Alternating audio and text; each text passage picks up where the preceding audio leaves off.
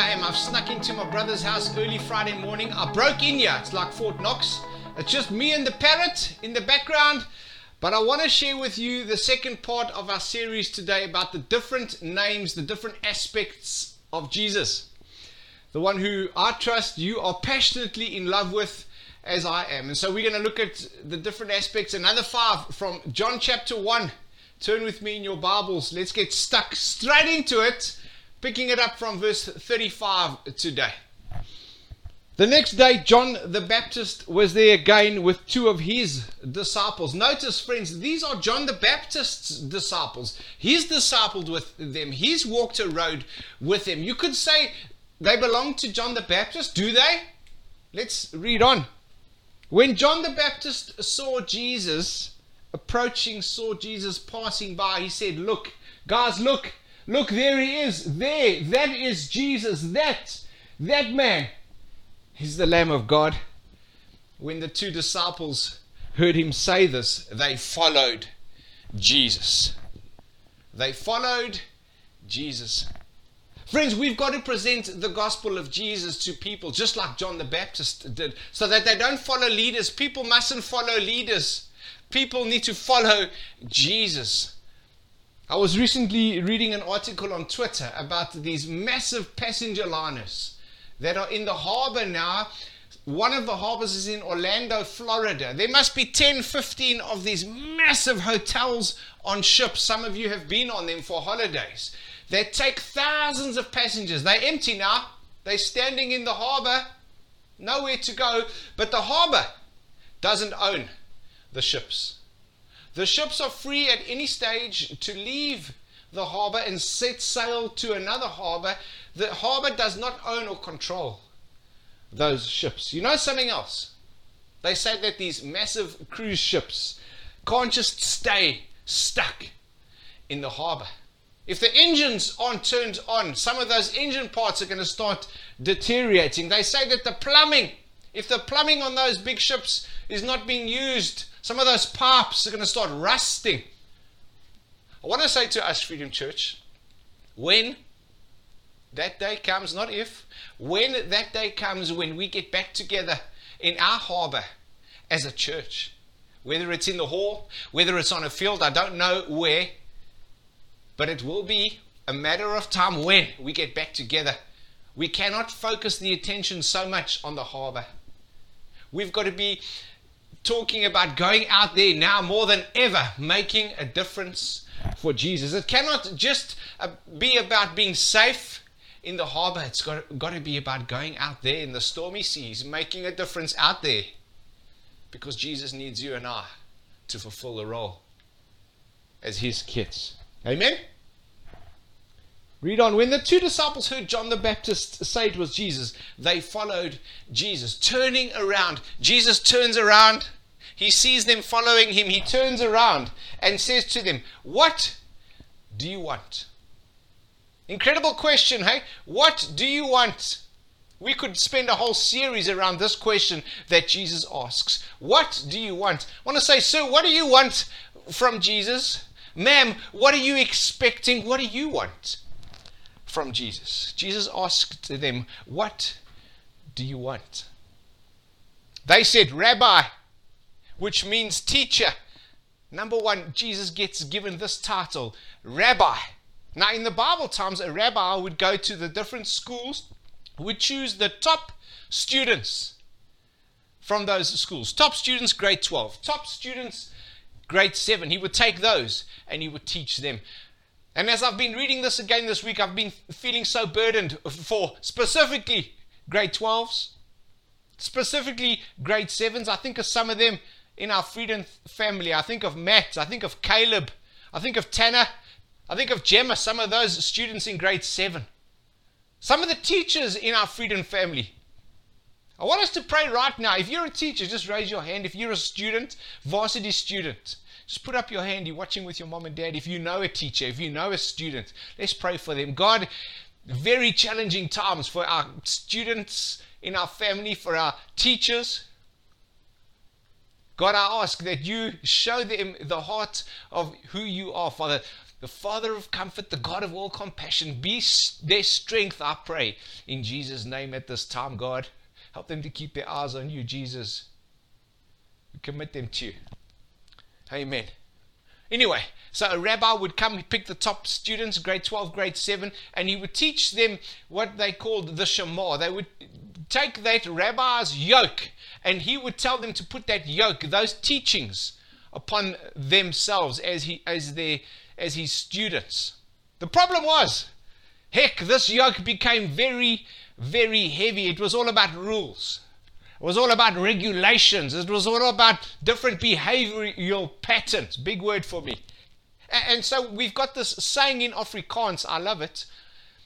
That saying in Afrikaans, it says, ons trek swaar. Have you heard that? Ons trek swaar. It comes from the groot trek, where the Afrikaners would take those ox wagons up the mountain with the oxen having that yoke pulling up that ox wagon, and the husband would look to his wife and say, ons trek swaar, going up the mountain. And I know that right now there are many families at church in our city wat swaar trek. Jesus, the rabbi, your rabbi, says this in Matthew chapter 11. He says, come to me, all who are weary. Come to me, all, almal wat swaar trek. Take my yoke, he says, upon you. I am your rabbi. I am your teacher. Take my yoke. Jesus is saying, my yoke is light. My yoke as your rabbi, as your teacher, is not heavy. And then Jesus says, I am gentle and humble in heart. And so, friends, I pray at this time that you would come under the gentleness and the humility of Jesus, your rabbi. That at this time, as you are tracking swaar, as you are pulling heavy, you have to know that the teachings of Jesus is light, not burdensome, gentle and humble. And I pray that the yoke of Jesus will come upon every single one of us, so that we can pull in team with Jesus, with the power of the Holy Spirit, and we can take ourselves out of the situation. Amen. Andrew, Simon Peter's brother, was one of the two who heard what John the Baptist had said and who had followed Jesus. The first thing Andrew did was to find his brother Simon and tell him, we have found the Messiah. This is incredible, hey friends. The very first thing that Andrew does is he goes and finds his brother. He goes and finds his butty. Why? Because he loves his brother. Because he wants to tell his brother, but we found the Messiah.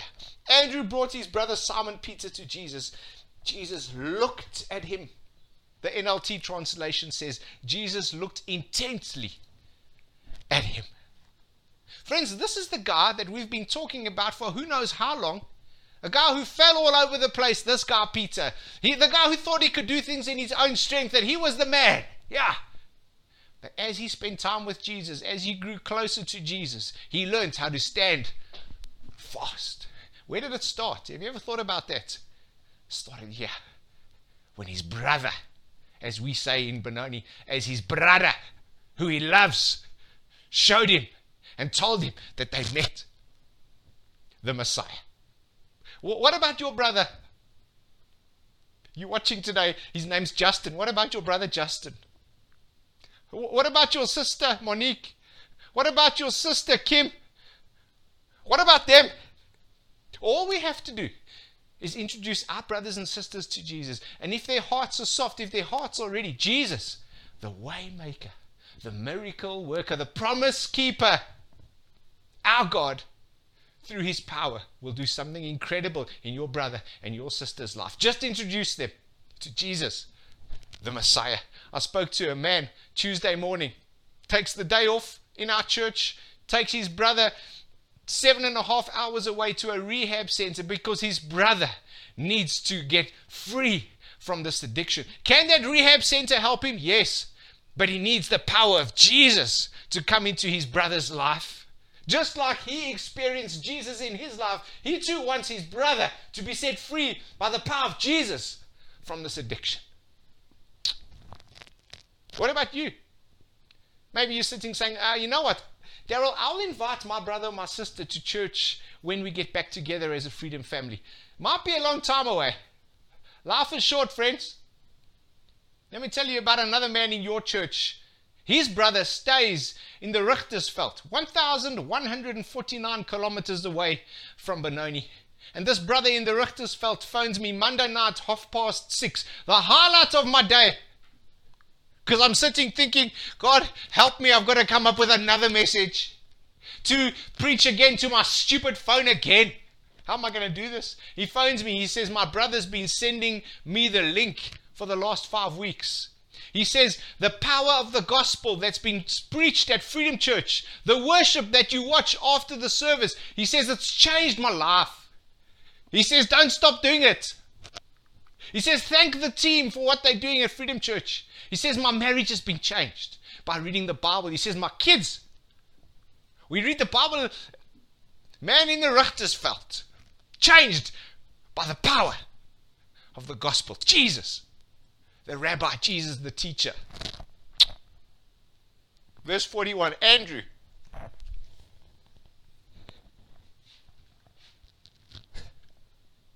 You got a brother called Andrew. Jesus loves Andrew. Tell him about Jesus. Tell your brother Andrew about Jesus. Andrew went to find his brother Simon Peter, told him, Butti, we found him. Come, we found the Messiah, which means Christ. First name, Rabbi. Second name that Jesus gets given today, the Messiah. The best way to describe the Messiah is fulfillment.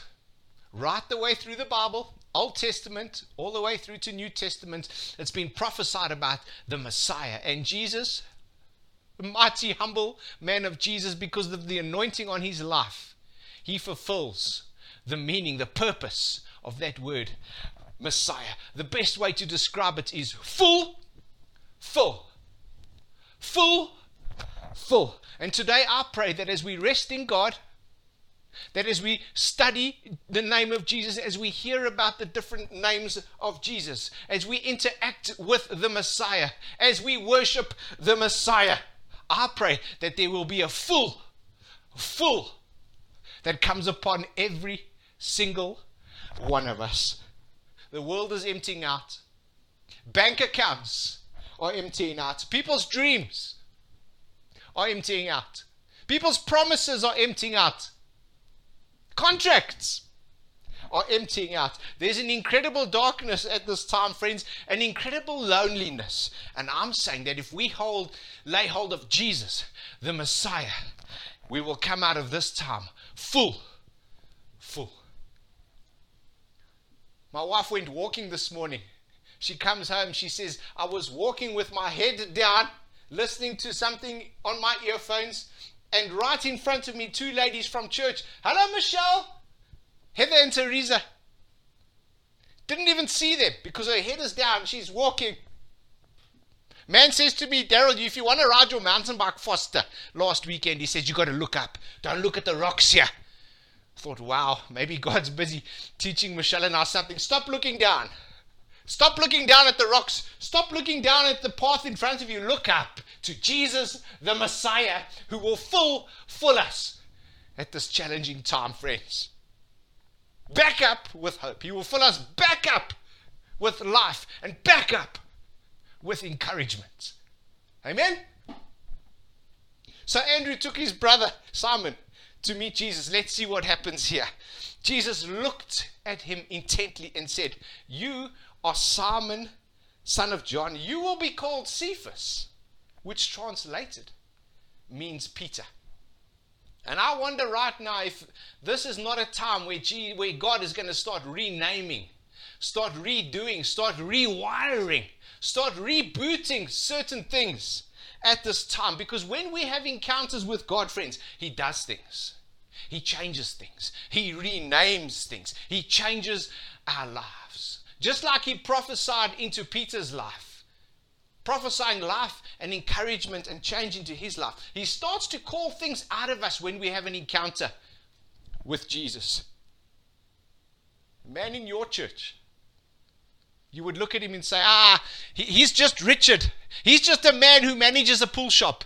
No, he's a man who God uses to bring life and encouragement into his staff, so that when a customer walks into that pool shop in the middle of winter, he brings the very life and hope of Jesus as he engages with that customer.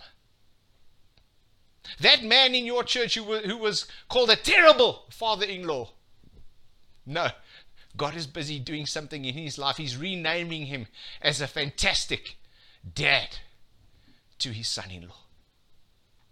That lady who you know, whose husband left her, she's been labeled as a divorcee. No, God is busy changing you, ma'am. God is busy renaming you as his daughter, who he loves and adores. That man who's maybe watching today, who was an arrogant businessman at one stage, who used his money to get him out of all sorts of trouble, maybe God today, sir, is renaming you, he's rechanging you to become a humble son of God. You know what? Maybe God is rechanging and renaming the way church is being done. Because I think for too long, perhaps, it's all been about Sunday and the service. And now, more than ever, it's no longer about the Sunday. It's about what we're doing as God's kids out there in the community. Yeah? Let's carry on reading.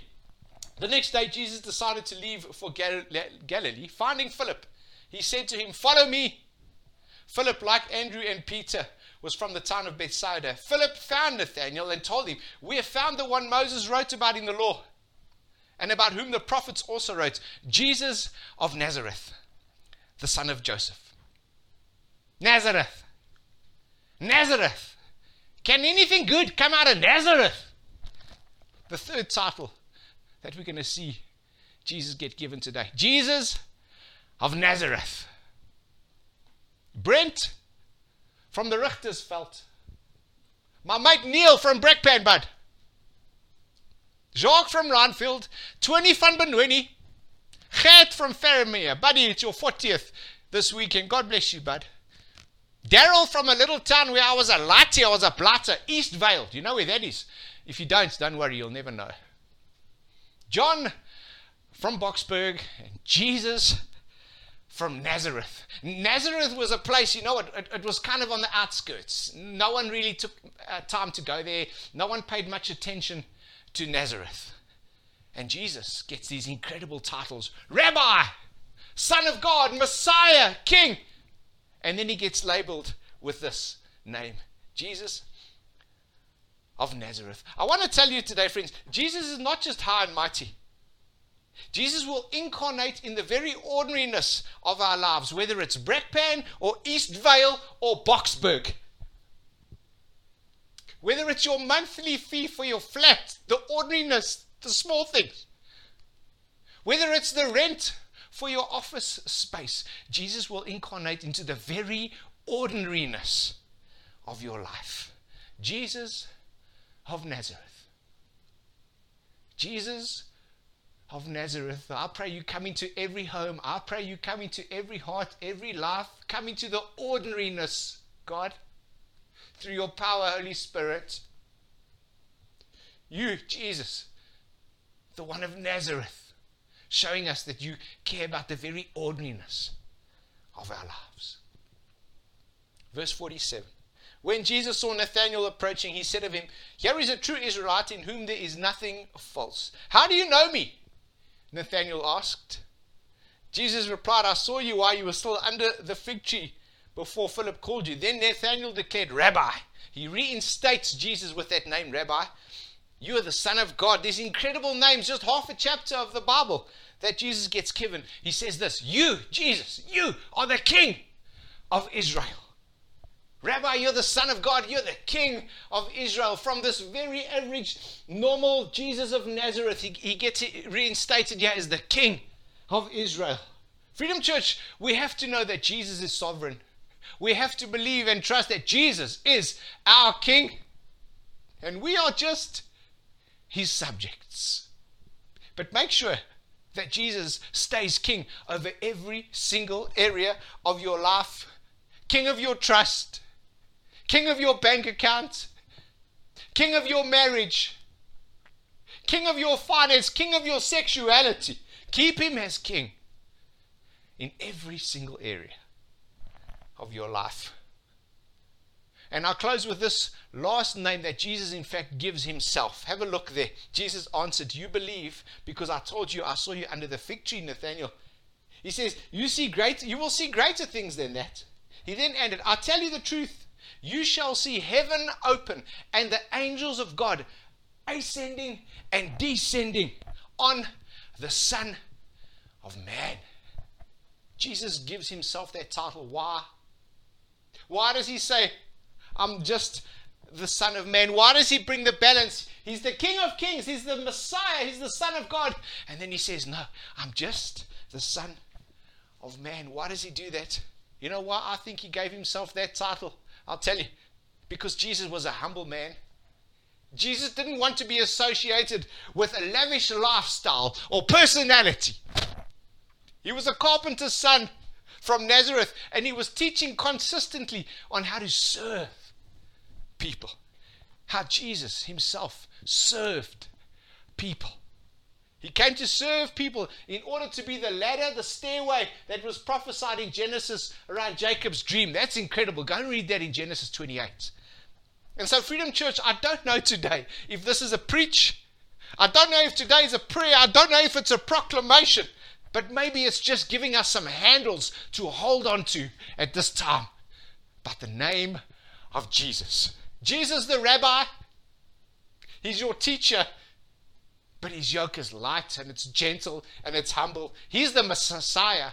Jesus fills every area of our lives.